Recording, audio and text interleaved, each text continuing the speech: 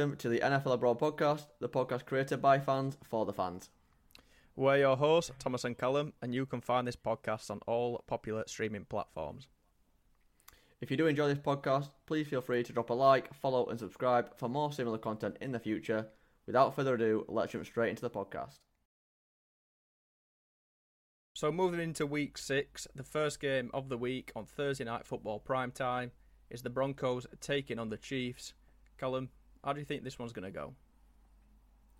Well, I think I speak on behalf of everyone when I think the Chiefs are going to absolutely walk through the Broncos this week.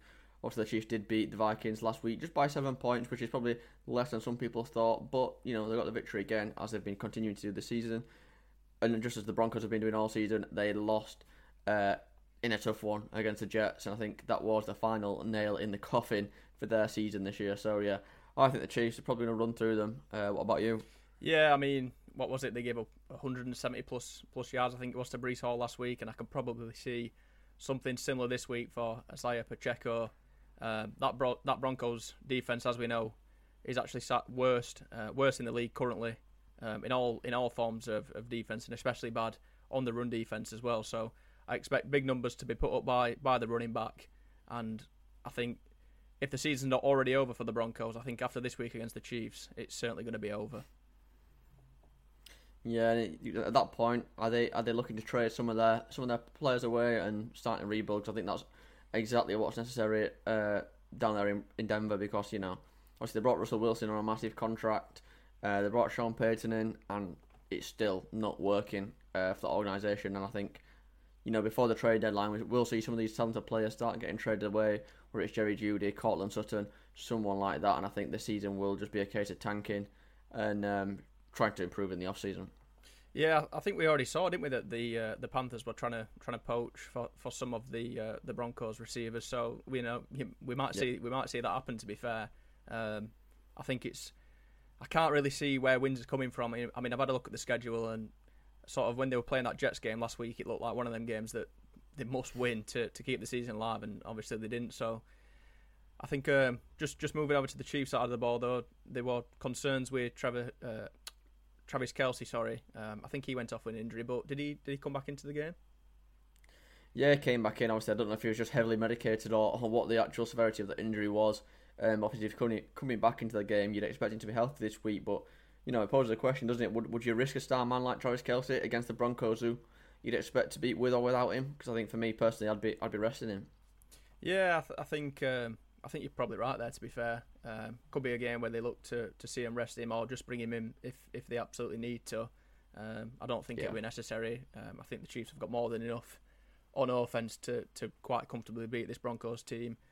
And the defense don't look too bad either. I know that they only gave up 20 points last week, but they've not put up massive numbers in terms of defense all season. So I just think there's going to be too much on defense and too much on offense to just overpower him in every single aspect of the ball.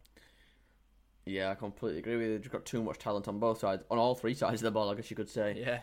Yeah. So I'll be taking the Chiefs. Yeah, I'll be taking the Chiefs to get this done swiftly. Next up in London, we see the Ravens taking on the Tennessee Titans. Both of these teams are coming off tough losses against divisional rivals.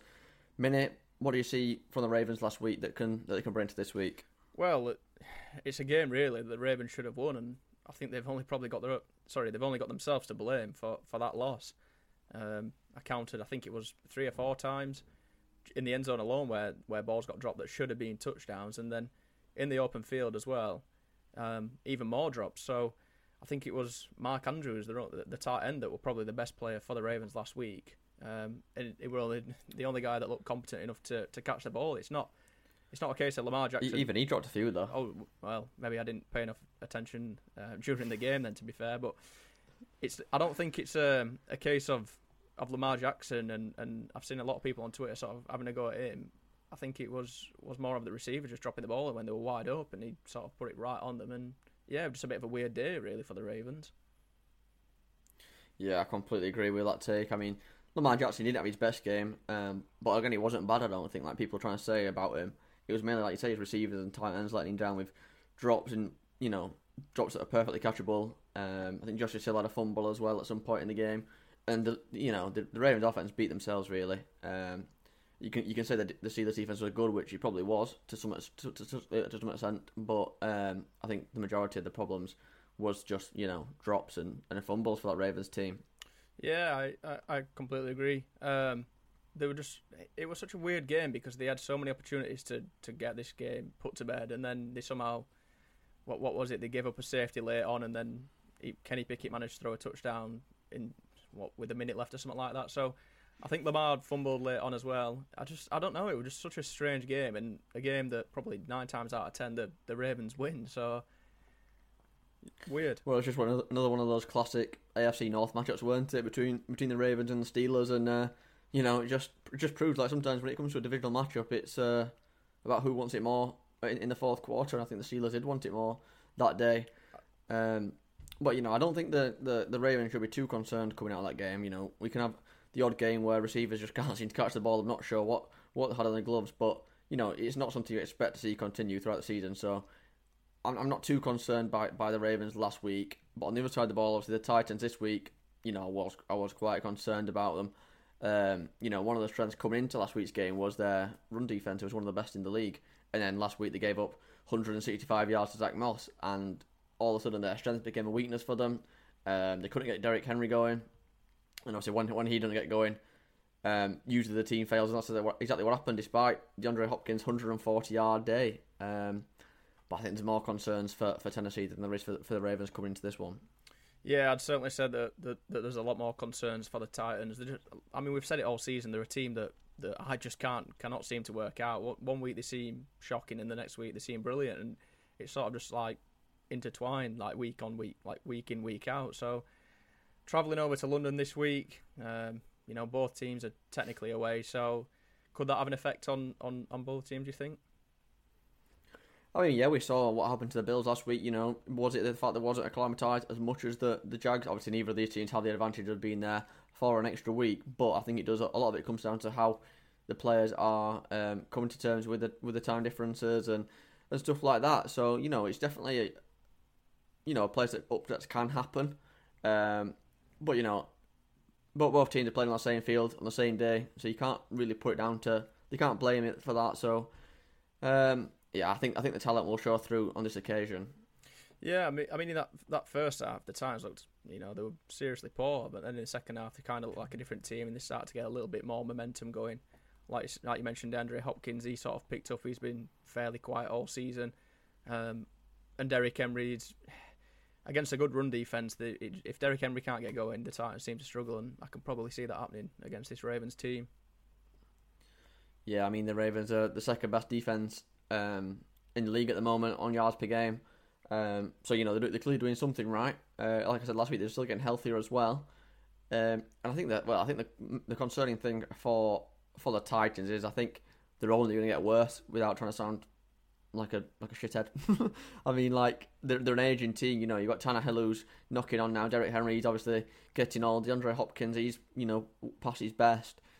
And I think obviously the Titans after that loss last week are probably looking at a poor season, and if they lose this one, they're probably looking for a rebuild after the season's over. Yeah, I think you're right. To be fair, and probably for that reason as well. I mean, we've mentioned how good that Ravens defense is. I think Lamar Jackson will be back to firing.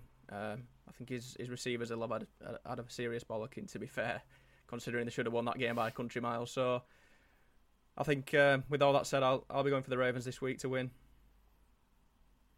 Yeah, I'll be taking the Ravens as well. I mean, I'm sure the receivers will sat in the mirror when they got home and realise just how poorly they played, and they'll be wanting to get back to winning ways this way and almost prove themselves once again. So yeah, I think the Ravens will win this one, and I think it'll be quite a substantial victory as well. So moving on to another 6 p.m. matchup, we see one of the worst teams in football against one of the best teams in football. The Carolina Panthers are taking on the Miami Dolphins. Callum, how do you see this matchup going? I think I see it going the same way that everyone else sees it going, to be honest. You've got the Miami Dolphins who have already put 70 points past the team this season, and they're coming up against the Carolina Panthers who conceded 42 points last week. So, by my maths, I can see the Miami Dolphins absolutely running a train through Carolina this week, should I say. Tua Tagovailoa, he didn't have his best week last week. He threw two interceptions, I think it was. Yeah, 2 interceptions. But I mean, I expect him to clean it up this week and get back to his brilliant best. Obviously, the Dolphins are, again, without Devon Achane this week. He's been put on injured reserve, so he'll miss the next 4 games, which is unfortunate for the rookie and for the Dolphins. But again, there's just so much talent on that Dolphins team that I expect everybody to step up this week and take some of that load off him that he would have had. Raheem Mostert, he'll certainly step up and fill that void well. And you've got Tyreek Hill, Jalen Waddle on the outside. Ready to put some points up. Yeah, I can expect to see a lot of points again this week, to be fair, especially if Bryce Young and the Panthers keep throwing turnovers like they did last week against the Lions. If they're going to be doing that against this Dolphins team, then it's going to be a serious amount of points again. I did think that Dolphins would have put more points up against the Giants. I think it was only 31-16, something along those sort of lines. So I expected a little bit more from the Dolphins, to be fair.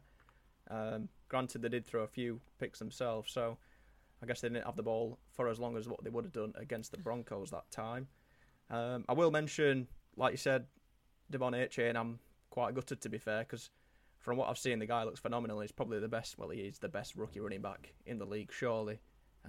The stats that he's put up this season have just been insane, and it's a shame that it's going to be an injury that has to slow him down. But like I said, I expect Raheem Mostert to step up. He would due a bounce back after that sort of poor-ish game against the Bills where he had a couple of fumbles. So I can expect to see a big game from Raheem Mostert.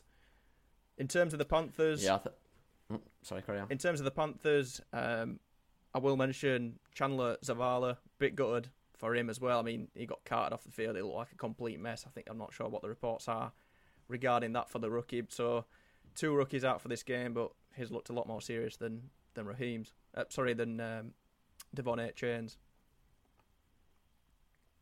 Yeah, I think it certainly did. But you're going to have a few Falcons fans breathing down your neck after this podcast and putting Achane as the number 1 rookie running back. You got Bijan Robinson over there, who's a fan favourite, and I'm sure you'll have them down your neck. Not that you'll care. No, not at all. Just a point. But yeah, I completely agree. I mean, was the Panthers guy the guy who collapsed on the field? Am I thinking that right? Yeah, it was one of the tackles, I think, or guards on the offensive line. I think it was a neck injury that it turned out to be. I'm not sure what reports out now. I think he got to the hospital, and yeah, that's as far as I know, to be fair. Yeah, it wasn't nice to see. But, if there's any positives from last week, it is the fact that Adam Thielen had another huge game. He had 11 catches, 107 yards, and a touchdown. He'll have to replicate that and more, you'd expect, coming into this one. There's a mismatch here, certainly, in the level of performance from both of these teams.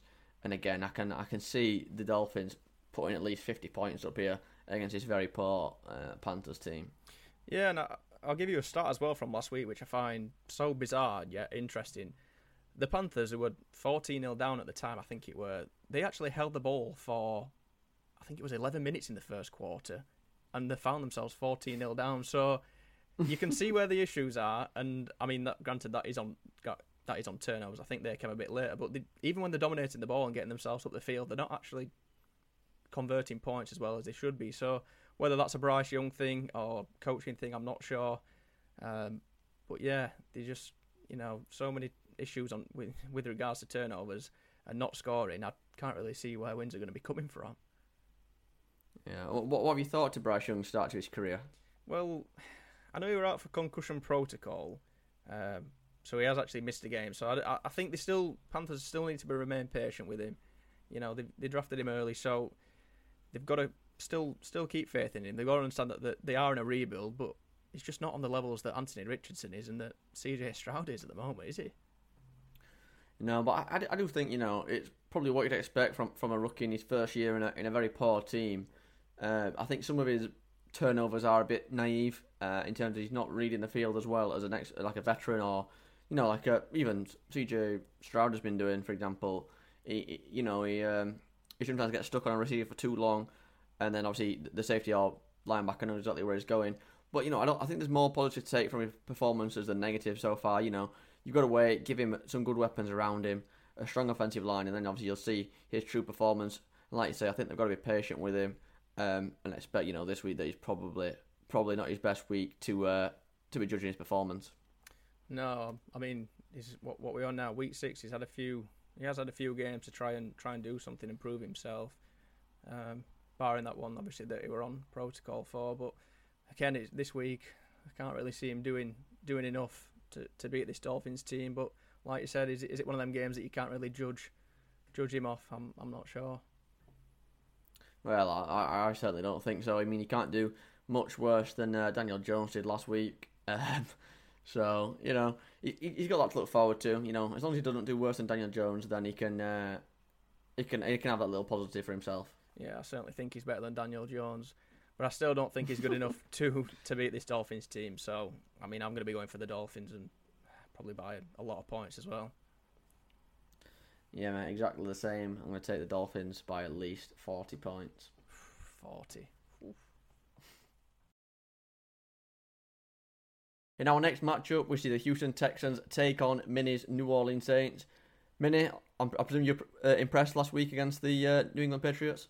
Oh, massively impressed, and I mean, what a win. I'm still buzzing about it now. Finally, we saw motion in that offense, and motion scores points. Pete Carmichael's been listening to somebody, whether that's the media, the fans, Dennis Allen, maybe his players, I'm not sure. But finally, we had something that's changed on offense.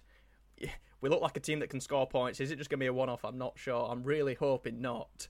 But yeah, honestly, I mean, what a buzz. Yeah, I mean, we had pretty much opposite weeks last week, me and you. You were buzzing, I was absolutely heartbroken. So I'm not going to act happy for you here because I'm really not, But I mean, 34 points and none against the New England Patriots is very, very impressive. I think the fact that you didn't allow a single point, that cemented your defense in the top 5 in the league. And I mean, how good was Tyrann Mathieu last week as well? I mean, that's what's kicked it off, really. That's where the momentum got built up from. He obviously got that pick 6 off Mac Jones. Got everybody fired up, and then sort of Warner was fired up. Cam Jordan, the sack machine, was fired up. I think he's actually just broke the record for the most sacks at the Saints. And another man who's just broken a record for the most touchdowns at the Saints is that man Alvin Kamara. So buzzing for him, to be fair. When I saw the tweet come out, I didn't actually know he'd broken the record until I saw the tweet come out. But yeah, I was gassed up for Michael Thomas, who looked back to his best. Chris Olave finally got his first touchdown on the season, so we were just firing on all cylinders, to be fair. Yeah, I mean, you certainly were. I mean, I was watching the red zone, and it was like every 2 minutes the Saints were popping up that they scored again. Whether that was because the Saints were so good or because the Patriots were just so bad, I mean, I think it's probably a little bit of both. But you can only beat what's in front of you, and that's exactly what the Saints did last week. Yeah, it is. I mean, I'd argue it were a case of the Saints being good on the day, and the Patriots looking like the Patriots this season. To be fair, I won't even say it were bad. I think it's probably normal for them, and you know what? I'm so glad that they've been humble because they've had so much success over the last sort of 5 to 10 years or whatever it is, a bit longer with all those Super Bowls. So finally to see them performing bad, I've come into the league and you just love to see it. Yeah, you certainly do. I mean, I can't even deny that. I'd much rather the Saints win than the Patriots. But moving on, obviously you face tougher opponents this week, despite them coming off a close loss to the Falcons last week. What do you see from the Texans that can upset your Saints? Well, I believe they were at Tank Dell, aren't they, this week? Is he on concussion protocol? Yeah, he's on concussion protocol, so he'll certainly be missing this game at least. I mean, I think we've probably got to talk about CJ Stroud, to be fair. He obviously broke that record for, what was it, most passing attempts without an interception. And I'm going to call it this week. First season. CJ Stroud throws his first interception, and who picks it off? Marshawn Lattimore. Come back to me when that happens, please. I will not be doing that because I really hope he's just going to run through this Saints defense and cut them up like butter. But, it is one of the top 5 defenses in the league, and it might well be the biggest task he's facing so far in his career. And again, without one of his star weapons as well, I think it will be a big struggle this week for this Texans side. But again, I do think it's going to be a close game. The Saints, again, we've seen them be a bit hit and miss this season. So obviously they'll be trying to hit again this week. But it's a good team. This Texans team. They're playing as a team. They're very well coached, and they can certainly put pressure on the Saints and force them into mistakes themselves. Oh, I mean, obviously they're so young and they're still in a rebuild, really.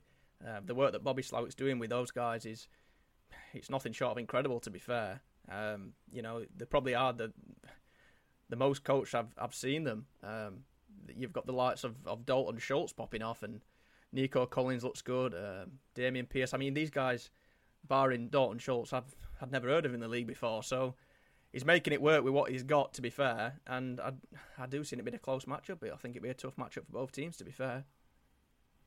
Yeah, I certainly do as well. I just think obviously that Saints defense, we know how good it is, and I don't quite see that on the Texans side of the ball. Obviously, they're coming off a tough loss as well against the Falcons, and I can see a similar sort of game going this week. A low scoring affair, separated by just a couple of points. But this week I'm going to take the Saints just because of how good their defense is. Yeah, I mean, I will just mention as well. I think that the Patriots, they only got 8 first downs last week. I think they got 1 third down. So I don't know whether that was a case of the Patriots struggling on offense or the Saints defense showing up as they normally do. But if we can get both sides of the ball firing like last week, I've got to take the Saints. So moving on, we see the Falcons taking on the Commanders. The Falcons coming into this with a walk-off field goal win, and the Commanders losing miserably to the Bears last week. Callum, how do you see this matchup going? I mean, honestly, you flip a coin, and I'll tell you, because it's such a hit and miss matchup, really. I mean, both of these teams can look good one week and look shocking the next, and that's just like what we saw last week. The Commanders gave up 40 points to the Bears. Alternatively, the Falcons won again. So again, I think it's just whichever team shows up on the day is gonna win. We know the Falcons have added Van Jefferson from the Rams this week for a pretty low trade value. I think it's like a 6th round pick or 7th round pick or something. So they've got another wide receiver weapon on that Falcons team now, which whether he'll be involved this week or not, we'll yet to see. But it's better to have him than not to have him. But yeah, I mean, just looking at that Falcons team, obviously Desmond Ridder had his probably best game of his career last week. He had 329 yards and no interceptions.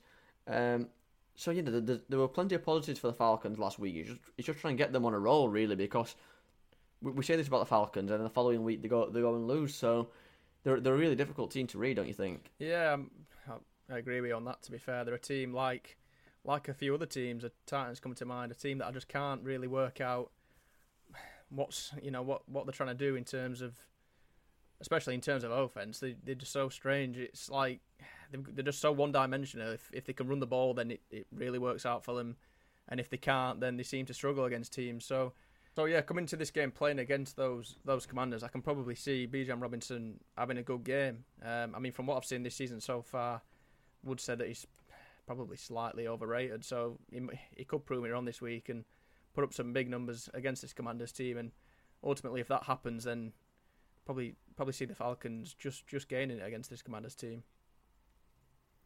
Yeah, I mean, it's hard to tell how good Bijan is in this offense, really, because with Arthur Smith's scheme, he basically likes to just get everyone the ball, everyone touches the ball, instead of trying to focus on one particular weapon, and that's pretty much exactly what we saw last week as well. I mean, the two running backs split the load almost equally. Kyle Pitts, Drake London, Jonnu Smith all had pretty much equal receptions. And I think he's trying to build like a team there and not any one superstar. But I mean, I will just say, Bijan Robinson last week, he made a fantastic catch, one-handed catch, and then he made a defender miss. And if he had took that one to the end zone, it'd have been the play of the week by far. But yeah, it really is hard to see how this Falcons team will perform against the Commanders, because it's all about Arthur Smith's scheme, and he just refuses to go away from his morals, really. Yeah, and then just flipping it over to the Commanders side of the ball. I mean, they had that shock sort of absolute stomping against the Bills. They then go close against the Eagles and lose by a field goal, I think it was, and then they go and lose by 20 points against the Bears. So I really thought they were going to have a big game last week, Commanders, and bounce back, but it just wasn't to be. Yeah, I know. I think we both had the Commanders to win that one, didn't we? And then I think everybody had the Commanders to win last week, to be fair, mate. Yeah, and then obviously they went and then got absolutely battered by the Bears. So again, it's a very difficult, like, with these sort of teams that are sort of mid-table teams, they can all beat each other, and it's just whoever turned up on the day, and I think we'll see something similar this week. Yeah, I mean, I guess the Falcons sort of carry a little bit of momentum coming off that win, and that's probably what's going to just tip it over the edge for me and just go with the Falcons. So, for that reason, bit of momentum behind them, I think I'll take the Falcons to win. Well, then I think this is the first game we're going to disagree on this week so far. I'm going to take the Commanders. I think they drew a bounce-back win. We know they've got a pretty good pass rush with Montez Sweat and Chase Young and a couple of others. So I expect them to put pressure on Desmond Ridder. I don't even know why, because my head's telling me to choose the Falcons on this one with the rushing attack. But I just know the Commanders are due a bounce back, and they're the type of team that'll win these sort of games. So yeah, give me the Commanders in this one. In the next matchup, we see a battle for the top of the AFC South. We have the Indianapolis Colts, who are 3-2, and the Jacksonville Jaguars, who are also 3-2, both coming off huge victories. Minnie, break this one down for us. Yeah, I mean, massive wins for both teams. Jags go 2-0 in London. Not sure. I mean, I didn't expect that last week. Did you expect them to beat the Bills last week? I did, actually. I think I put that on my predictions video last week, so yeah. He might. Some of us know ball, others don't, but it's fine. Well, I mean, that's uncalled for. So, anyway, I mean, yeah, diving into this game, I think probably the main talking point for me is Anthony Richardson. He's been put on injury report for, well, it's a minimum of 4 weeks, is it, nowadays? Yeah, missed 4 games, Anthony Richardson, with a shoulder injury, I believe it was. Yeah, I think he had a shoulder injury similar to what Derek Carr had, but obviously Derek Carr just got a little bit more steel in his body, and he's gonna play. So yeah, it's a bit of a shame for the rookie, to be fair, because from what I've seen from him, I've been fairly impressed. And they had the likes of Jonathan Taylor coming back last week. Didn't have too much of the load, to be fair. Zach Moss definitely took the headlines and went for a big game. What was it, 150 plus yards and a couple of touchdowns. So I expect Jonathan Taylor to be used a little bit more this week. I mean, they've given him that massive contract, so you know, I don't know why he wasn't involved as much last week. Whether that's just, you know, training and plays and stuff. I'm not sure what he's actually done since trying to fight for the contract. So be interested to see if Jonathan Taylor comes in a little bit more this week. And then just quickly flipping it over to the Jags side. I mean, they had a massive win against the Bills, and I certainly didn't see that one coming. But they were fantastic, to be fair. They had a lot of breakout players in that game. I'm sure you can probably tell me a little bit more about that offense. Yeah, I mean, it seemed like finally the Jags offense started clicking last week. You know, Trevor Lawrence put up 315 yards and a touchdown without an interception. Travis Etienne had a big game, which has been due recently. He put up 136 yards for 2 touchdowns. And again, Calvin Ridley, I said he had to get involved last week if they wanted a chance against the Bills. And that's exactly what he did. I think he listens to the podcast. I think he's the number 1 fan, actually. He put up 122 yards to get that Jags team moving down the field. And yeah, it was hard not to be impressed, really, against a Bills team who were one of the best in the league. Yeah, I mean, it was a statement victory, to be fair. That London advantage definitely helped. They'd already been there a week extra, and that's probably what I would put it down to. I'd be interested to have that matchup in America at either of the Bills or Jags Stadium. It might be a different outcome. It might be the same. Who knows? I will mention on the Colts D that Zaire Franklin's been phenomenal all season, and I think he'll continue to impress and will get at Trevor Lawrence this week. But I mean, we've got probably the best backup coming in as well, to be fair, with Gardner Minshew, and he's not done bad when he's come in the games as well. From what we've seen this season, can we expect to see the same this week against the Jags? And will it be enough to beat this Jags team? I'm not sure. Yeah, well, I don't think the Colts should be too disheartened about Anthony Richardson going down injured. I mean, it's obviously not what you'd want, but you know, like you say, they've got probably the best backup in the league coming in. He'd be fighting, you know, for his career for next season. He might get a starting role somewhere, so he'll certainly be wanting to impress in this lineup, and I think he will, to be honest. You know, they've got a tough opposition this week against the Jags. They've got one of the best defenses in the league, so it will be difficult. But if the Colts are going to win this game, I think they're going to have to rely on that run offense again. I think arguably they've got the best 1-2 running attack in the league with Zach Moss and Jonathan Taylor. And you know what? I think that the contract that Taylor got is fired up Zach Moss, to up his production and prove himself, because last week he was just playing absolutely lights out. I mean, 195 total yards rushing and passing. I mean, he's certainly put himself on the map now, and he'll be that's such a good running back room to have in Indianapolis. I mean, he must have picked up a fair few receptions on the day as well. I didn't realise that he'd actually picked up that amount of yardage. So, like you said, I mean, he could be fired up from that contract from Jonathan Taylor. I mean, he's fighting for that shirt in that rushing offense. Sorry, so it's probably a good thing, to be fair, that they're going to be fighting each other for it, because they can keep each other going, and it's obviously it's a big mental barrier. Both guys want to be number one. We know how good Jonathan Taylor is, so Zach Moss probably has got himself to prove a little bit more, and he certainly did it last week. So can you see the sort of same thing happening again against this Jags team?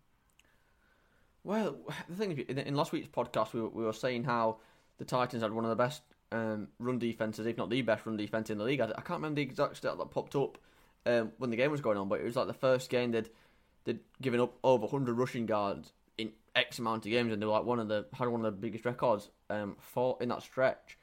So then obviously, the Titans come in with one of the best running defenses, and the Colts blow it out of the water. This week they come up against the Jags, who are, I think, the fifth best in yards allowed per game against a rush attack.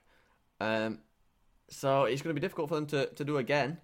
But if any team's going to do it, it's going to be this Colts team. Let's not forget as well, they've got one of the best defensive lines in the league. They've got Quentin Nelson, who is probably the best guard in the league, if not Zach Martin. So they've certainly got the weapons here to put on a good show against Jacksonville. It's just whether the defense of Jacksonville can stand up against the Colts, and also how are the Jacksonville Jaguars going to adapt? Time zones again, flying back to the States for this one. Well, do you know what? I was going to question you the same thing, to be fair. And is it going to have the same sort of effect that we've seen that's happened to the Falcons and the Bills within the last couple of weeks?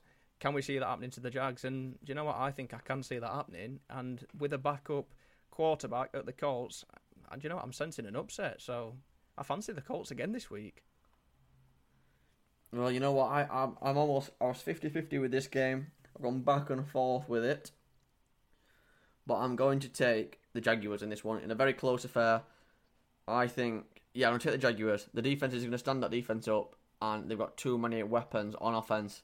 And I think that, there's going to be a continuation of last week's performance in getting that offense running smoother. So moving over to the Bengals taking on the Seahawks this week. Callum, is Joe Burrows back? You know what? I'm quite sceptical to say yes or no on this one, because he did look quite a bit better last week. He put up 317 yards and 3 touchdowns, and he did seem to be moving a bit better in and out of the pocket. We saw a run where he picked up a first down, but I'm still very sceptical. So I'm going to say no, he's not back. I'm going to say it was a one-off game where he performed better than he could have done, better than he should have done, I should say, with that injury. And I think it'd be a one-off. What about you? Yeah, I think I'd probably agree, to be fair. We didn't see him do a great deal of running, to be fair. Mostly just throwing the ball, which obviously he's really good at.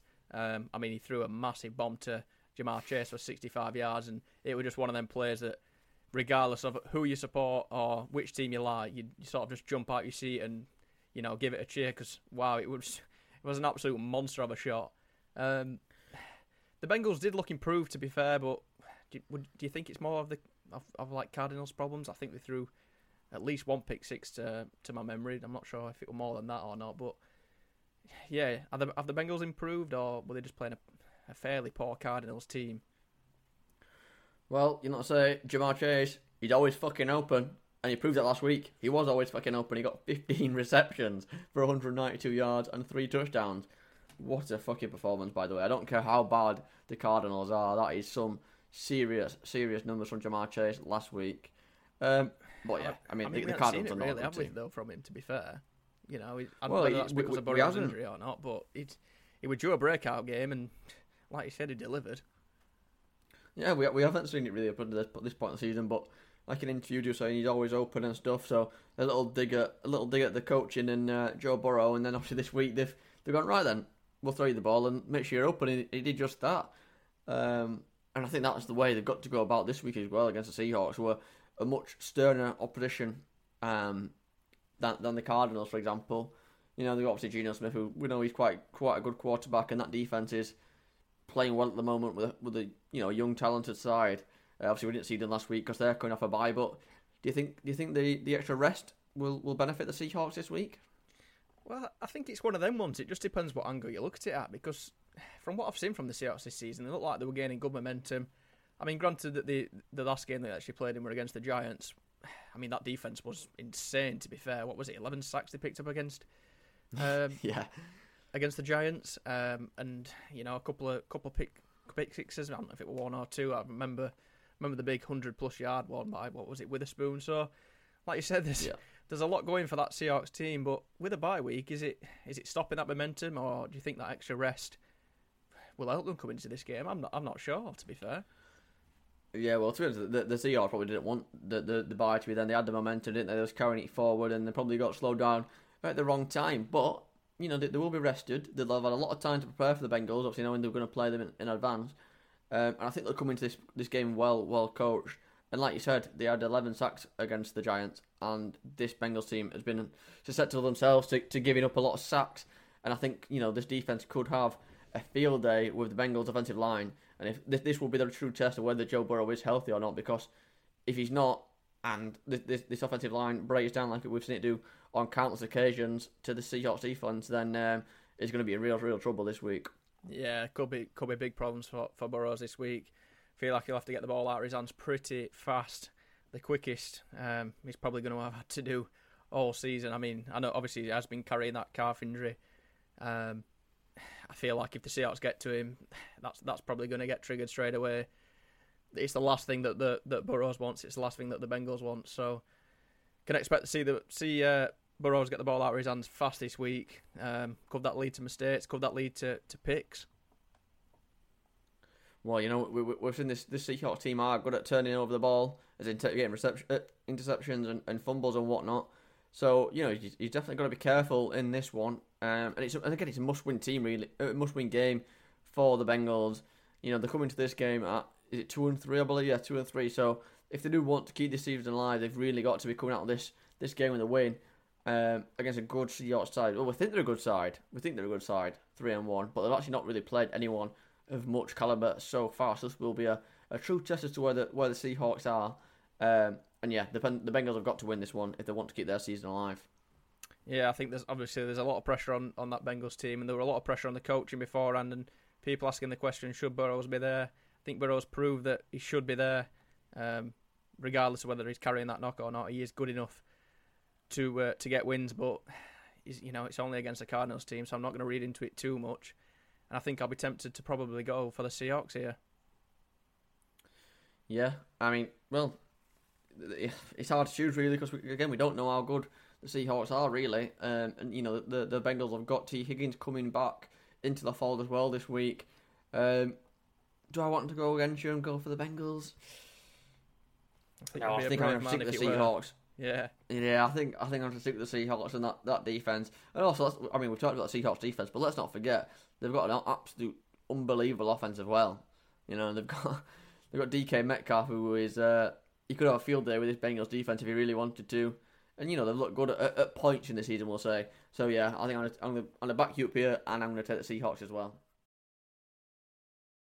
Next up, then, we have a battle of the NFC North. We see the Chicago Bears taking on the Minnesota Vikings, who are, of course, without Justin Jefferson this week.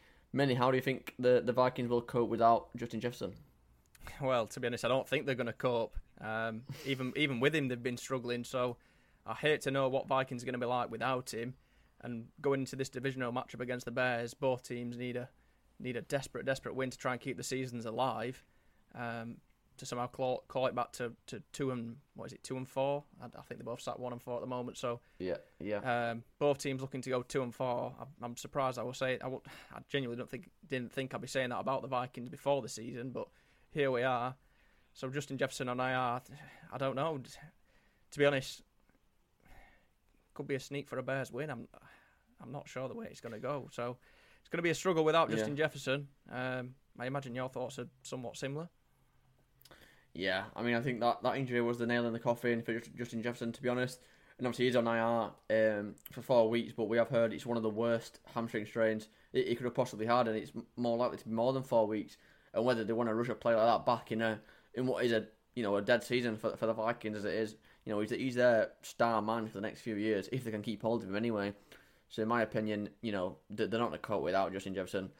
This will be another loss for them. I think the Bears will get the business done here and extend to 2-4, put the Vikings to 1-5, and at that point, the season really is wrote off. And at that point, are you looking to trade away players to get some draft capital?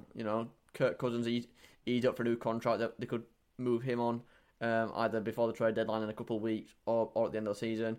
And I've seen some trade rumours about Daniel Hunter as well on the defensive side. So it's certainly a difficult game for the Vikings here without Justin Jefferson, and I think they will struggle.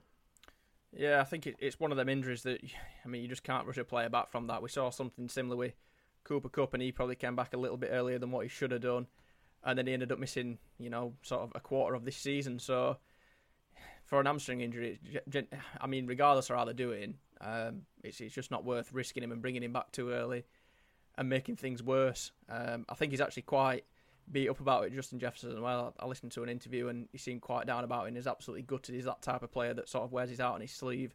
And, it's going to be a massive miss for the Vikings team, but can you see the Bears capitalising and potentially winning against them now? Well, if the last 2 weeks have anything to go off, it certainly is. In the last 2 weeks, Justin Fields has been him, let's be honest. I think he's put up 8 touchdowns for 1 interception. He's probably been the best quarterback in the league for the last 2 weeks, which I can't believe I'm even saying that when he was the worst quarterback for the first 3 weeks. But yeah, the Bears last week, I know they're only playing the Commanders, who are not exactly a brilliant team. But, Justin Fields, 8 touchdowns in 2 games. Throwing touchdowns as well, let me add. And also, obviously, DJ Moore, he had his breakout game last week, 230 yards, 3 touchdowns. It does seem that this Bears offense is starting to click now. And against a very poor Vikings defense, I think they'll continue that sort of form, and they can have a good go at the Vikings here. I didn't think I'd be saying that a couple of weeks ago after we saw the horrific start they'd had, but now all of a sudden I'm preferring the Bears over the Vikings. I know football's weird, so weird. How your opinions can change within a couple of weeks just blows my mind. But that's what keeps us up to this sport, and that's why we're in love with it as much as we are. So, like I said, Justin Fields he's turned his season around completely, to be fair. DJ Moore had a big breakout game. Cole Kmet looked decent, and so did Khalil Herbert. So they're sort of firing on all cylinders in terms of offense. And Justin can read the fields now, is it, Callum? That is exactly it. Look at him now; he's performing to absolute perfection. I do think the stats are a little inflated because, for example, the throws to DJ Moore last week were these short little 5-10 yard hook routes, which he then turned into 50-yard touchdowns. So obviously the throws not been impressive, but the run after catch has been very impressive by DJ Moore. But Justin Fields has done what he's been asked to do. He's put the ball in his star receiver's hand and let him do the rest, and that's which worked for him last week. So I expect something similar this week. I think we can see Justin Fields have another huge game here. Yeah, I can't even say it, but give me the Bears. Yeah, the Vikings, they're still turning over the ball and fumbling the ball the most out of any other team in the NFL. And if that continues, which, there's nothing saying that it's going to slow down and nothing that's sort of showing me that it's going to slow down. If they continue to make mistakes, I think any team can capitalise and beat them. So they're obviously without the star man, Justin Jefferson. They've got a lot of issues sort of on and off the ball. Give me a Bears in an upset as well. So moving on, we see the 49ers taking on the Browns. The 49ers, who came off a massive win last week against the Cowboys. Pinny, I'm sure you can tell me a little bit more about that game. Unfortunately, I can tell you a lot about that game and how bad the Cowboys were. But more than anything, how good the 49ers were, as much as it pains me to say. Brock Purdy. At what point are we going to start giving this young kid his flowers? Because he's absolutely brilliant in this offense. I don't care what anybody has to say about him. He put up 252 yards and 4 touchdowns last week. how can you keep dissing him when you play the Cowboys, who are again one of the better defenses in this league? I mean, yeah, he's just so good and criminally underrated by the media at the moment. I think I think you've probably got him. You've got to have him up there for MVP, have you not?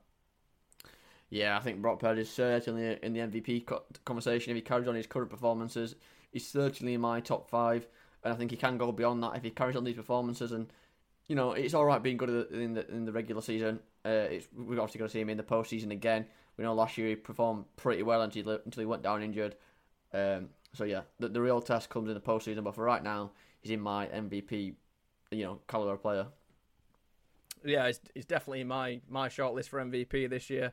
I've seen some opposition fans arguing the fact that he is in one of the best teams. Obviously, he's just slotted straight in. Is it the fact that he's surrounded by so much talent, or do you think Brock Purdy is the talent as well? Well, you've got to say that the 49ers have certainly got 2 MVP candidates this season. I mean, how can Christian McCaffrey not be in the conversation for MVP? I mean, last week was his worst week of the season so far. He only had 19 touches, which is obviously probably a few fewer than he has been getting, but he still got his touchdown, and it's just automatic. I think it's like 14 or 15 games in a row now where Christian McCaffrey has scored a touchdown for the 49ers. And who's going to stop him? Do you think this Cleveland Browns team can stop him, who we know are the number 1 defense in the league? Well, I mean, they are a top defense, but we saw what happened against the Ravens, and they sort of shipped 27 against them. So I think we're not sure if Deshaun Watson's going to be available or not. So backup Dorian Thompson-Robinson will be playing. Can the Browns get anything going on offense, or are they just going to be heavily relying on the defense in this game? And if they are, like they were against the Ravens, I just think the game's going to go on for too long. The defense are going to be on the pitch for too long that they'll get tired out eventually, and the Niners will just pick pockets and pick space and pick the moment. So I'm not sure if this defense will be able to all out this 49ers team. I don't think I can see anyone slowing them down, to be fair. No, I mean, the impressive thing about this 49ers team is, like I said, McCaffrey had his quietest week last week he only put 51 yards. But then everyone else steps up. George Kittle had a 3-touchdown game of just 3 receptions. Every time he touched the ball, it's a touchdown. I mean, absolute shithouse movement as well from him. He must have been fined a fair few quid for what he did in the end zone in front of the travelling fans as well. I will not be talking about George Kittle anymore because last week he mugged the Cowboys off. He mugged them off. He revealed the T-shirt, mugged them off more. You love to see it, don't you? And the week before, he cost me a hefty bet as well. So he's in my bad books. He's not getting a Christmas card from me this year. As far as I'm concerned, George Kittle can't get fucked. But the 2 players I do like on this 49ers team, Brandon Ayuk and Deebo Samuel. They're such a good 1-2 punch. And I think Brandon Ayuk's actually established himself as one of the best receivers in the league. He always seems to be open deep down the field. And, he seems to have a deep catch at least 1 per game. It's an honour to watch, really, just how good he is. I mean, credit to the receivers and credit to Brock Purdy as well. Without that quarterback, he's not going to be getting them throws. So, like we mentioned earlier, was it a case of Brock Purdy just sliding into a great team? I'm not sure it is. I think he's good enough to be at that team. Yeah, I think it's a bit of both, to be honest. I mean, obviously they must have been. They moved on from Jimmy Garoppolo, who is, you could argue, a system quarterback, and he wasn't good enough to take the 49ers all the way. Brock Purdy steps up, and I think he is. I think he's the man. I think he's the next Tom Brady.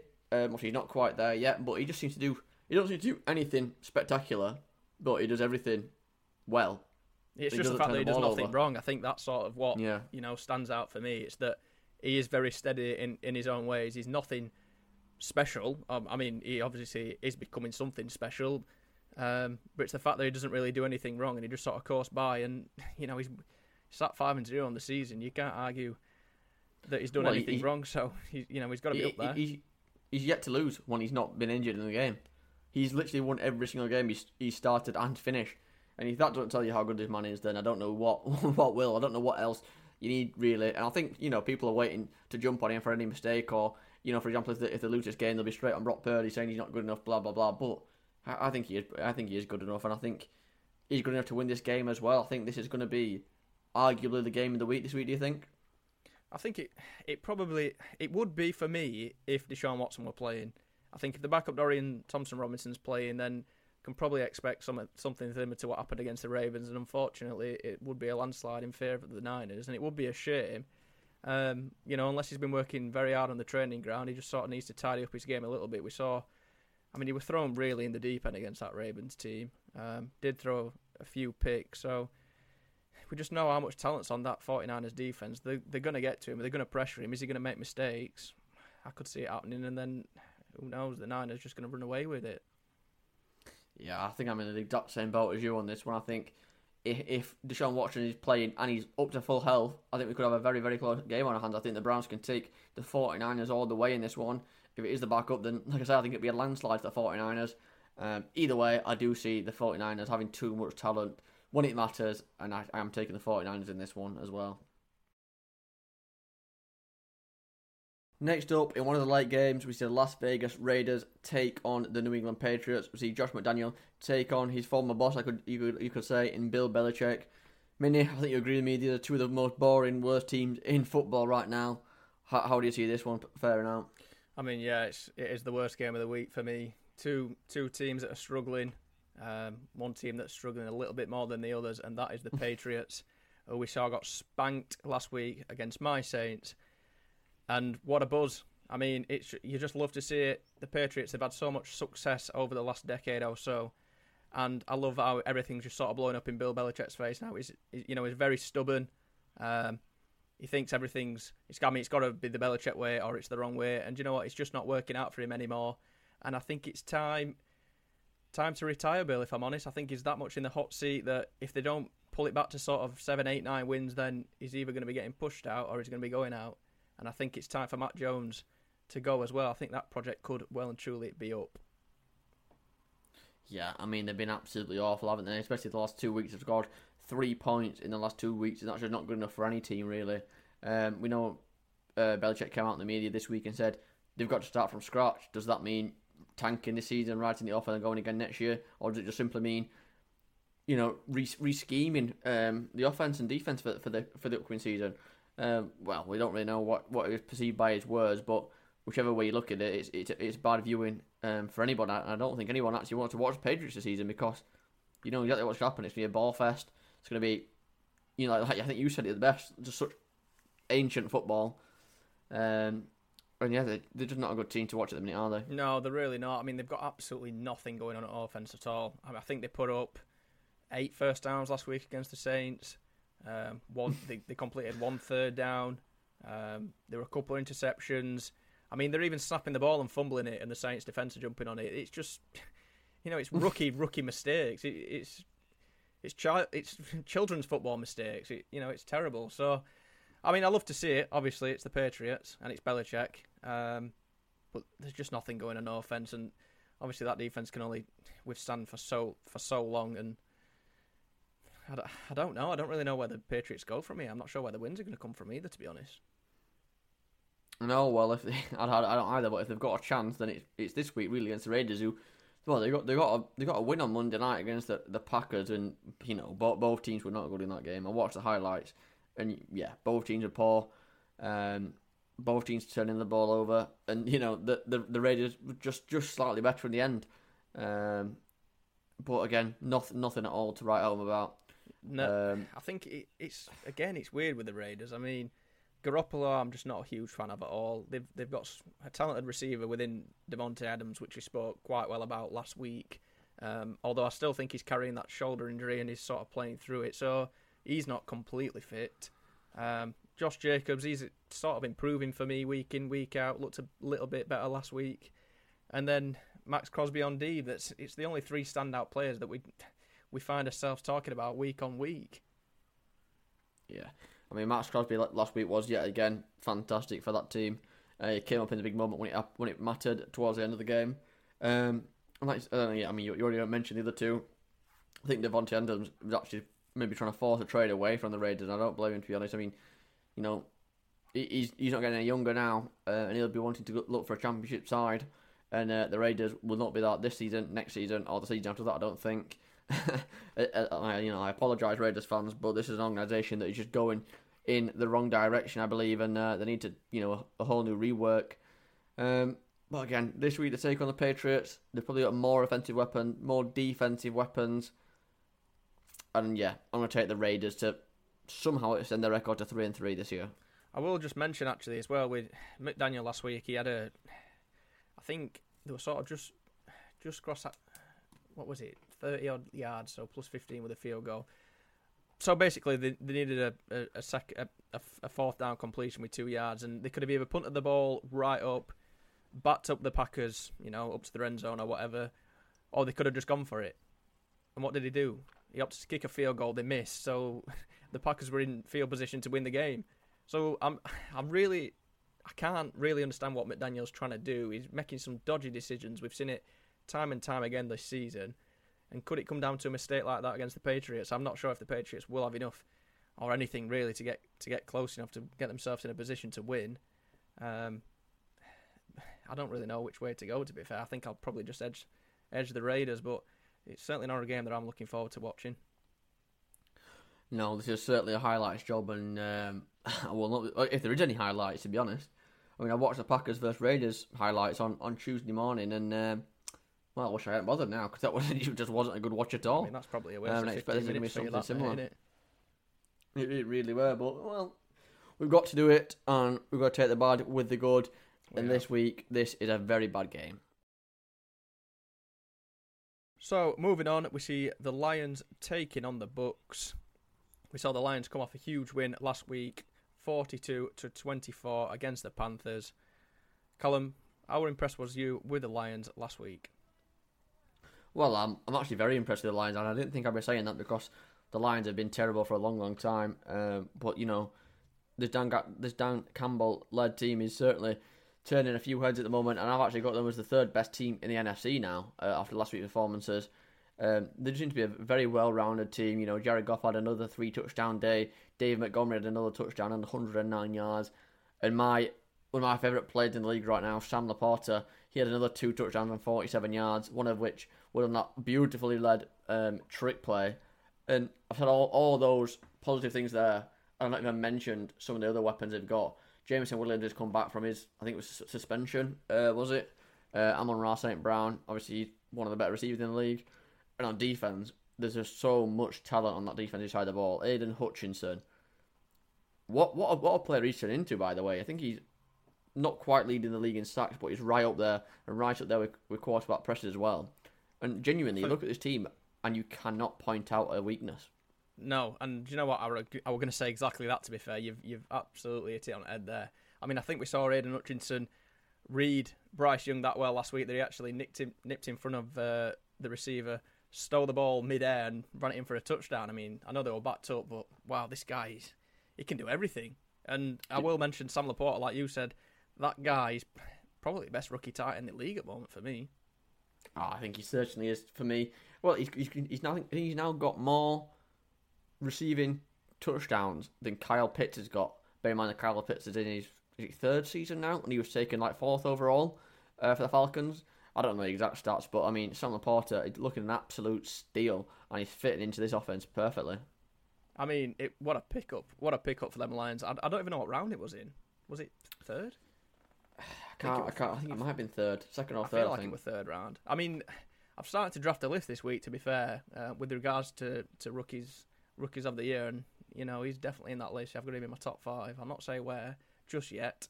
I'll save that for that video, but the Lions just continue to impress, to be fair. Jared Goff last week, another 3 touchdowns, 20 for 28 and 236 yards. And like you said, that trickery, I mean, you just love to see it. Yeah, you certainly do. And, Jared Goff, he's never been that, blows your way type of quarterback. But in this offense, the team is so well coached. It's like they're all working for each other. They're all playing as a team. And Jared Goff is looking, like a very, very good quarterback in this system. Just as Baker Mayfield is in this Tampa Bay offense as well. On the other side of the ball, obviously they're coming off a bye week now. We know that's allowed Mike Evans to get healthy again, and he's expected to play in this one against the Lions. And again, they're one of the favourites for their division in the NFC. So we should have a good game on our hands here, I think. Yeah, we should. And I mean, we've talked briefly about buys. I I think it probably came at a good time for the Bucs actually with that Mike Evans injury. I'm not sure he would have been available last week, and now that he is available for this game, I certainly think they're going to need him if they want to get past this Lions team, and I'm not sure they will.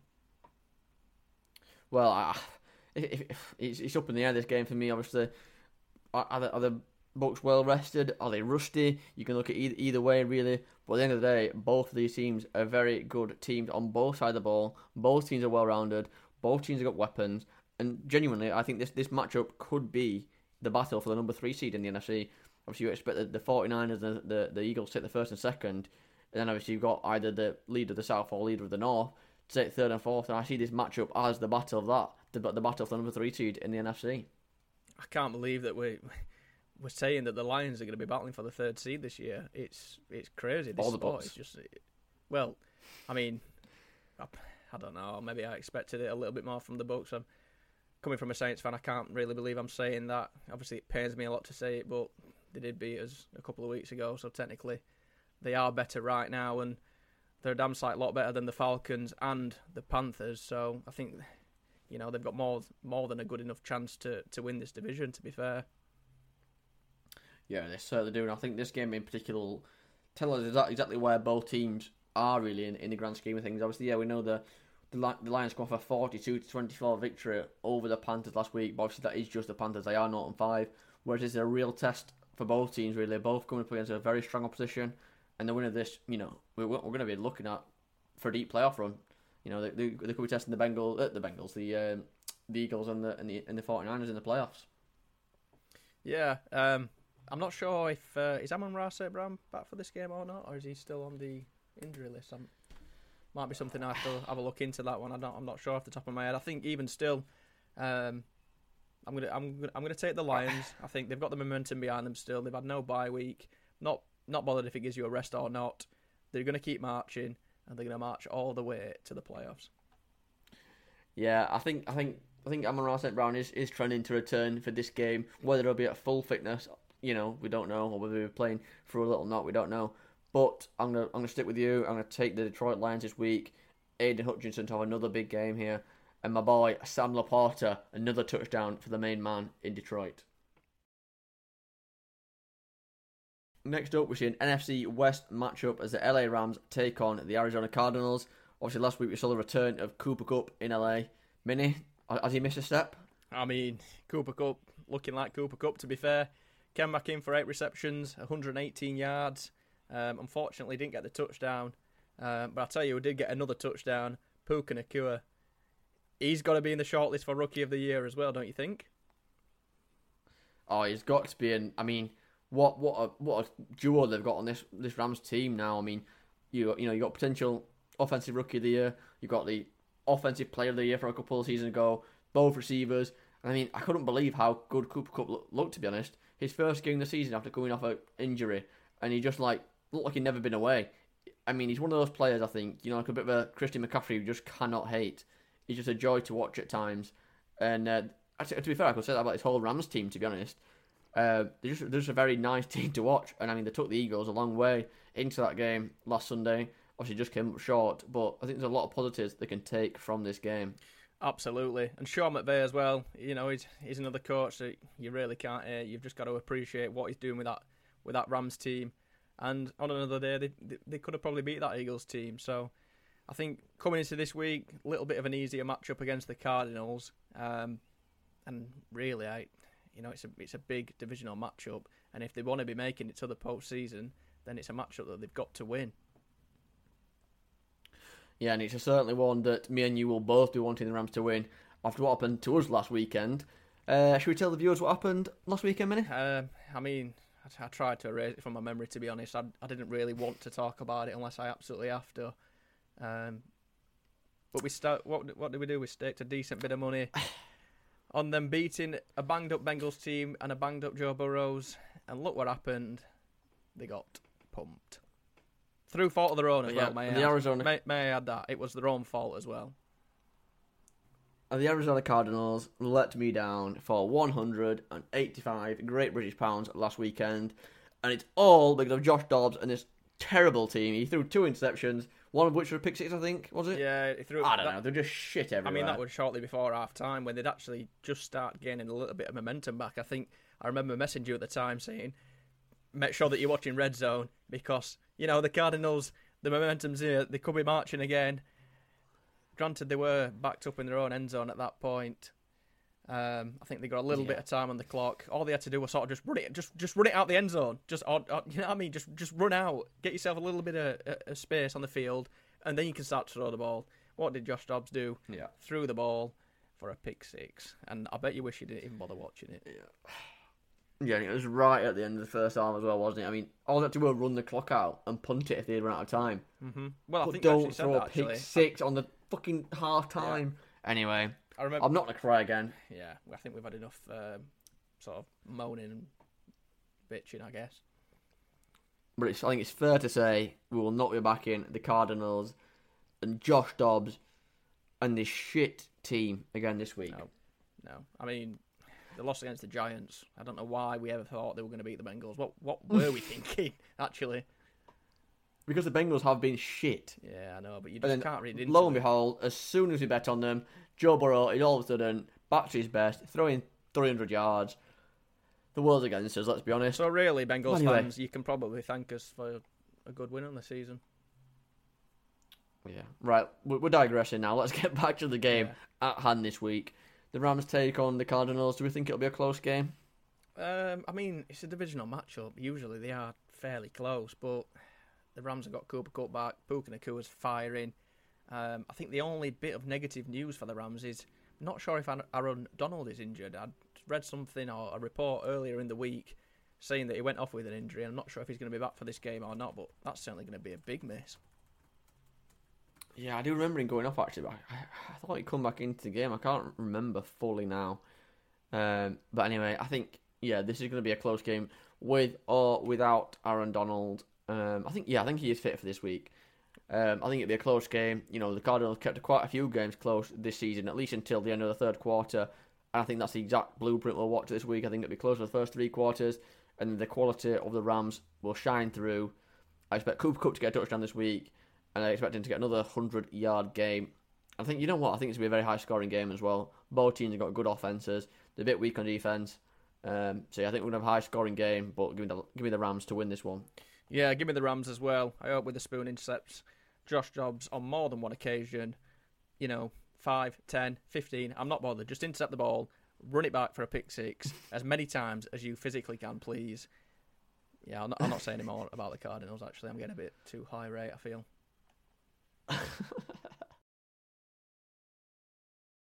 So moving on, we see one of the 5-0 teams, the Philly Eagles, taking on the 2-3 Jets.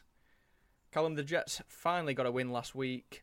How do you think they got on against those Broncos? Yeah, I mean, the Jets did extend to 2-3 last week. I think it sort of proclaimed what everyone thought. Well, what me and you thought last week was that the Jets team was actually better than the Broncos. Did we say that? I don't know. I think we said the Jets had a better team. I think we said that the Jets were going to beat the Broncos, which they did. Well, I did. Well, I bet on them, so I must have done. I mean, Breece Hall last week, a standout player. And not only Breece Hall, by the way, but that whole offensive line. There was huge gaps created for Breece Hall to run through against that Broncos defense. I was actually very impressed by that offensive line and by Breece Hall, which obviously won them the game in the end. Really, they sort of took over the game with the run, and that's how they beat the Broncos. Obviously, Zach Wilson still not brilliant. He didn't throw a touchdown last week, but he did throw an interception. But he did dish the ball out pretty well to his receivers, and he does seem to be improving week in, week out. Obviously, he does face much tougher competition this week. Yeah, he does. I mean, the Eagles sat comfortably 5-0, top of their division, looking like they're going to get either the first or second seed. And to be honest, I don't think the Jets are going to slow them down. Looking at going 6-0 in the season, they've just got that much talent all over the field. I don't know where to start. Do we start on offense or defense for the Eagles? Right, let's start with the defense, because obviously that's what the Jets are going to be coming up against.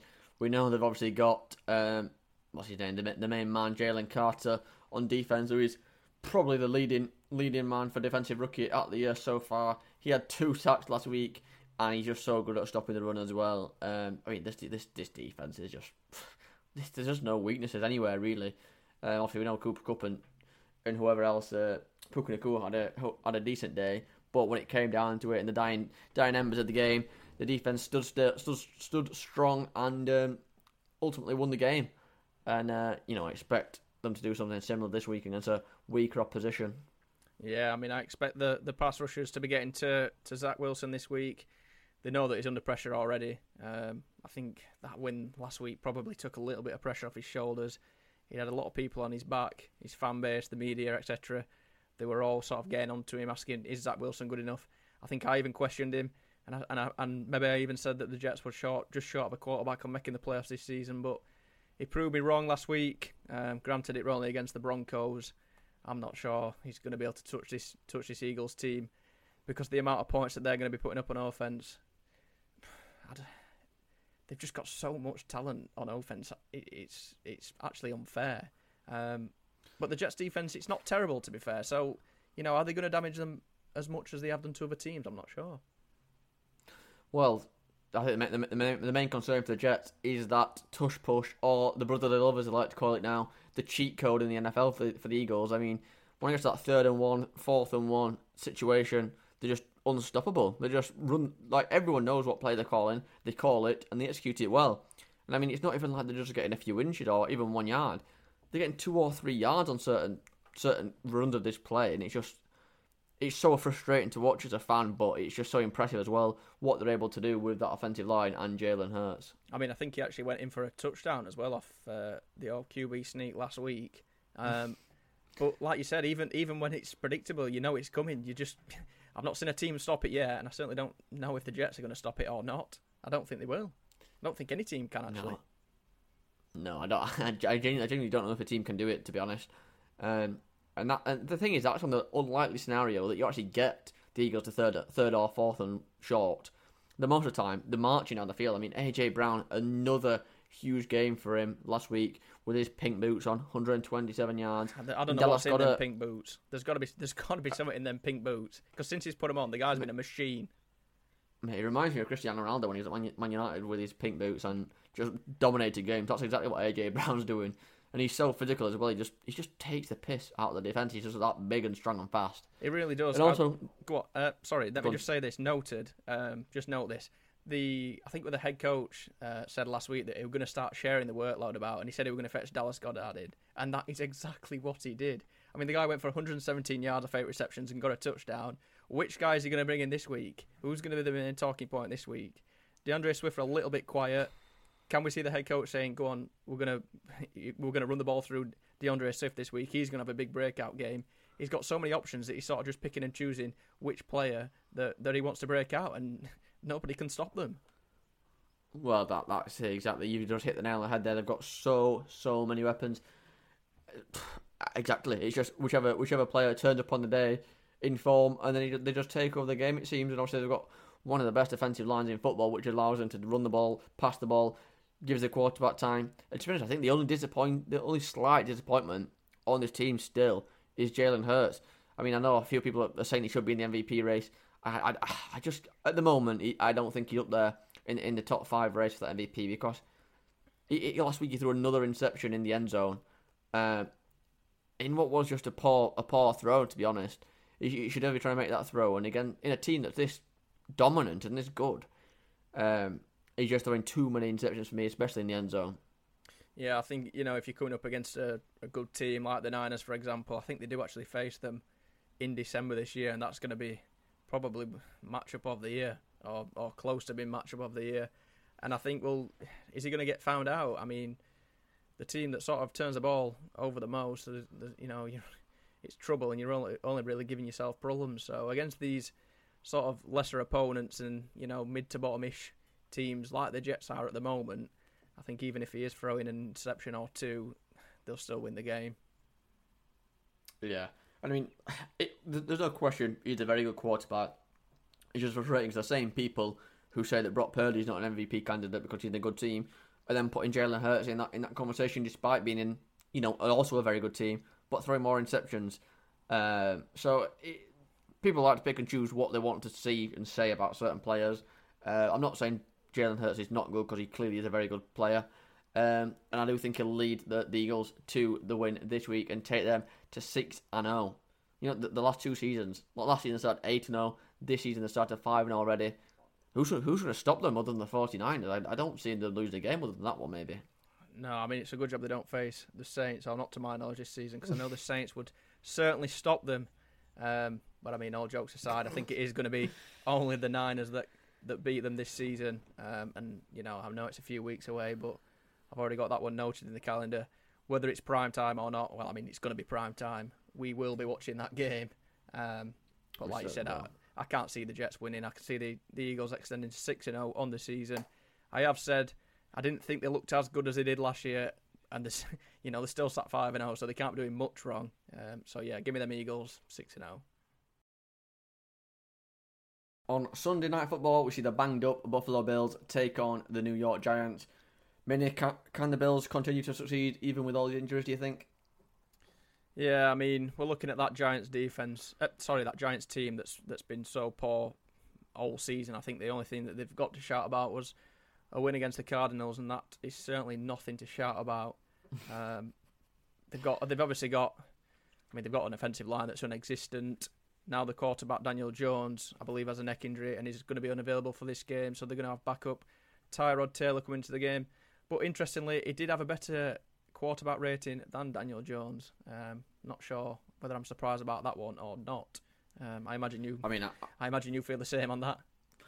I mean, genuinely, I'm not shocked in the slightest. I mean, I think Tyrod Taylor is actually quite a decent quarterback. I'm not saying he's very good by any stretch of the imagination, but when he was it who was he with before? Was it the Colts or the Bills or something? I think he was with the Bills, and this is going to be a game against his old team, so it sort of fell a bit strange how the Bills are in town and he's going to be lining up playing them. Yeah, and I think he's certainly one of the better backups in the league, up there with sort of Gardner Minshew and the likes. And I do think this is almost a bit of a positive for the Giants. I think this actually could be a bit of an upgrade, as bad as it is to say, but I just think he's got more pocket presence than Daniel Jones, and I think he also can use his legs as well. But I do think it could be a welcome change in New York. I'm not saying he's going to do anything to upset the Bills, for example, but I think it could be a closer game than people think with the amount of injuries that the Bills have.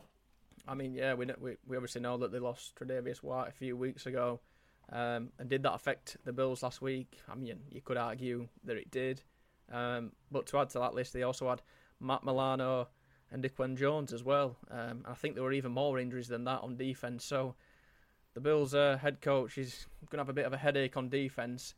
Still don't think it's going to be that much of a worry playing this Giants team this week, who they've struggled to put points up all season, to be fair.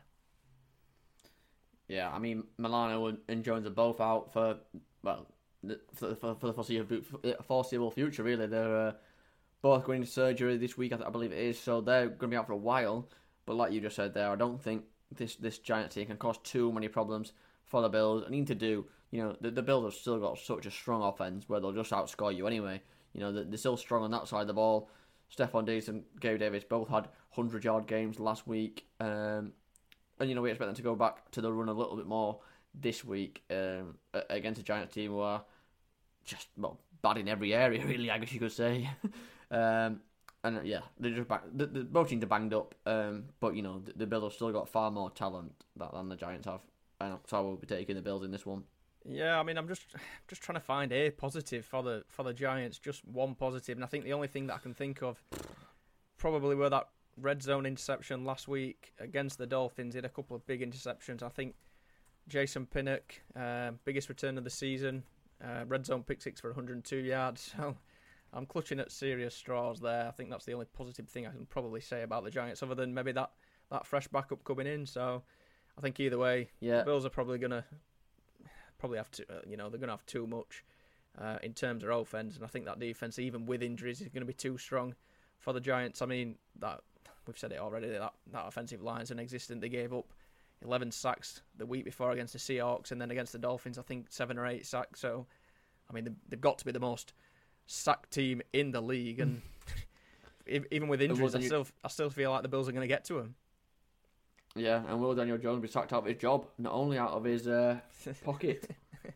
Well, but yeah, I mean, he's just been offered that massive contract at the beginning of the season worth, I don't know what it was worth. 40 million a year, I think. So, he's going to be sat probably on the bench or somewhere else, whether he's at the game or not. I'm not sure, with a stiff neck, I guess. I think he's lucky to only have a stiff neck at the moment, because he could have been a lot worse. But he'll be collecting his money. Well, yeah. Regardless, he's going to be collecting that paycheck, and I don't think he's probably going to be too bothered what happens. But yeah, just such a mess at the moment for the Giants, and I don't suppose it's going to get any better against this Bills team.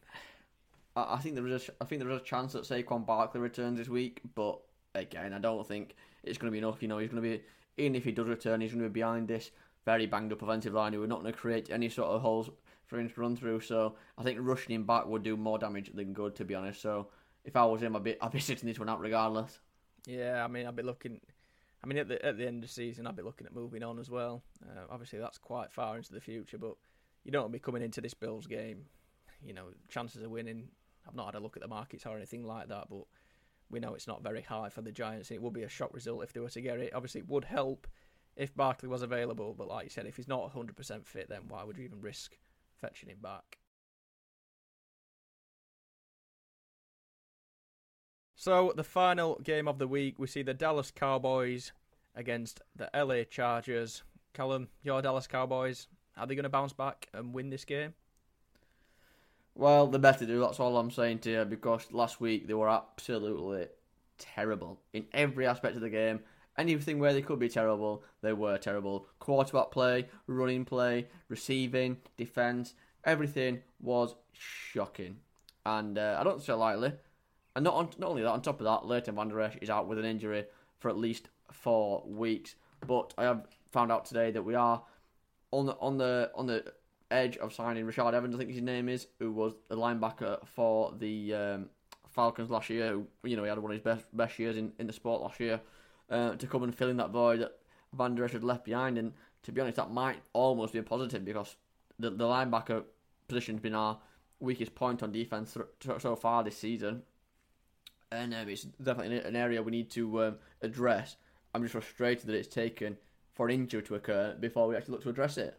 Like, why we're not sort of making these moves before this happens? And we've got more, you know what I mean? We've got more talent in that aspect. Anyway, we were shocking last week. The 49ers had their way with us. Dak Prescott threw 3 interceptions, which is what he does in big moments, let's be honest.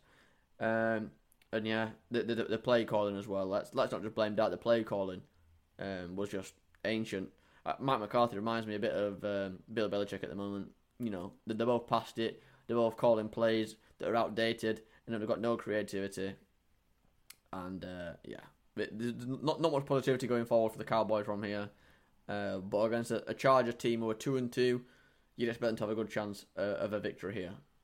Yeah, I would expect him to have a good chance. I will just let me cast back to the Cowboys for a second. I'm surprised you've said that, to be fair, the play calling, because you had Kellen Moore last couple of seasons, and I don't think you were his biggest fan by any means, but he's moved over to the Chargers now, and he's going to be coming back to Dallas.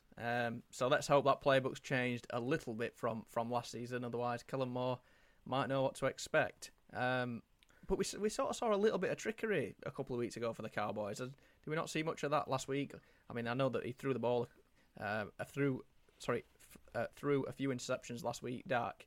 But you were sort of raving about the trickery a couple of weeks ago. Where's it going in the big games?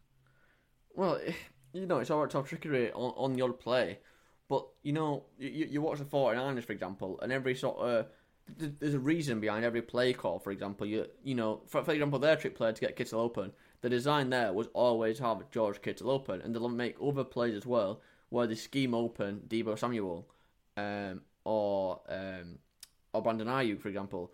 Whereas the Cowboys, they almost just run. I was watching a breakdown video earlier today, actually, where they were breaking down some of the offensive plays on the Cowboys, and all 3 routes were developing at the same time. Whereas obviously what you should do in a good offense is have you read 1, read 2, read 3, and obviously they get to hit the pivotal point at different moments. So obviously Dak can see 1's not open, go to 2, 2's not open, go to 3, release, whatever it is. Whereas the Cowboys, it's like, right, you've got to see the whole field at the exact same time, which never happened, and then Dak checks the ball down, and then we're 3 and out, for example. And it's just some very, very poor play calling, to be honest. And then, Dak, he'll miss wide open receivers and try and force the ball somewhere it doesn't want to be. And, he overthrew someone. I think he overthrew Brandon Cooks by 7 yards to throw an interception the other day. So, yeah. I mean, it's got. I think it's the beginning of the end, really, for Mike McCarthy and Dak Prescott. Well, I'm not sure. We've seen what Jerry Jones said earlier in the week, didn't we? Did he say that we were sticking to his guns and sticking with Dak Prescott for this season, at least? He did. I mean, I think he has to come out and say that, though. Really, he come out and said that Prescott was a Super Bowl capable quarterback. We all know he's lying. I mean, everyone with a pair of eyes on he's lying. For years. But he has. He literally said it every year. Said it last year, said this year, and look where we are in the exact same position we've been for the past 4 or 5 seasons. So there's just no progression at the minute, and it is time to move on from Prescott and from McCarthy. And I do feel bad for Kellen Moore. I'm not saying.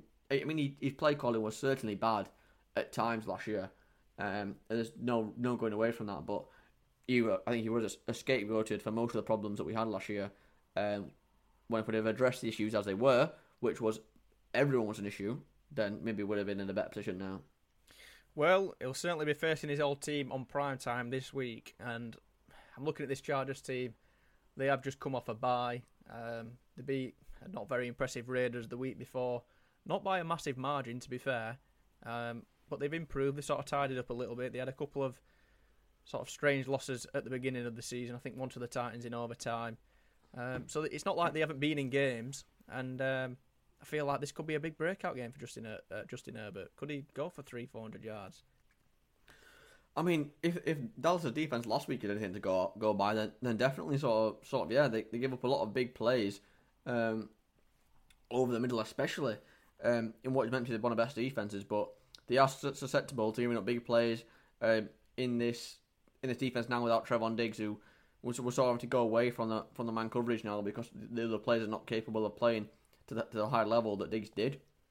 So there's certainly big plays to be had. Whether he can get 300 or 400 yards, I think might be a bit extreme.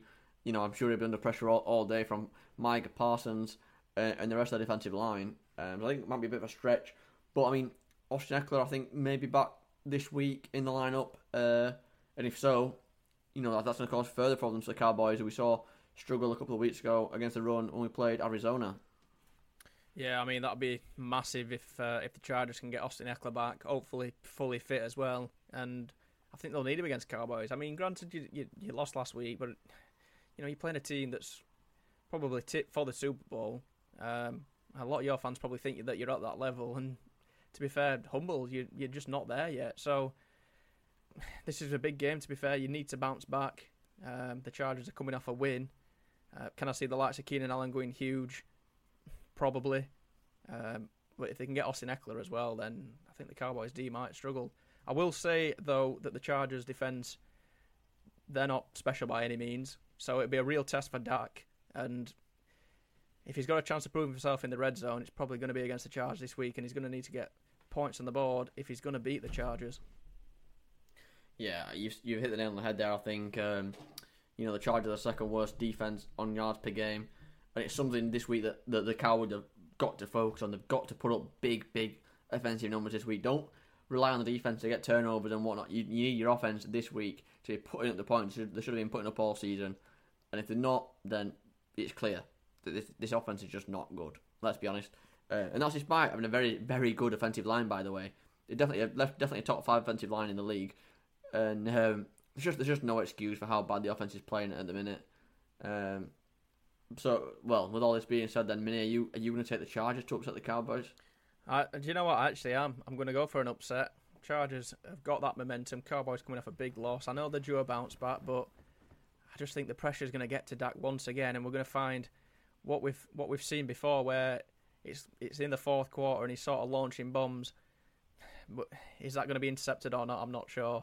It could be intercepted beforehand.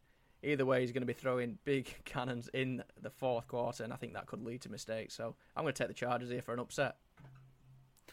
Yeah, I'll be in 50-50 with you, to be honest with you, for that, deciding about this pick.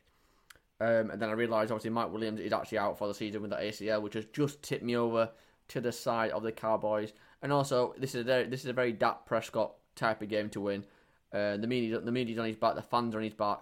In this game, this win here, we all know he should win this game, and he will win this game. And it'll just keep the fans slightly quieter until we next play the Eagles or the 49ers, until he throws 3 interceptions again. And then again, the fans will be back on his back. But it'll just do enough this week to get the Cowboys the victory. Thank you for watching this episode of the NFL Abroad podcast. If you have enjoyed, then please feel free to like and follow for more. New episodes are released every Thursdays.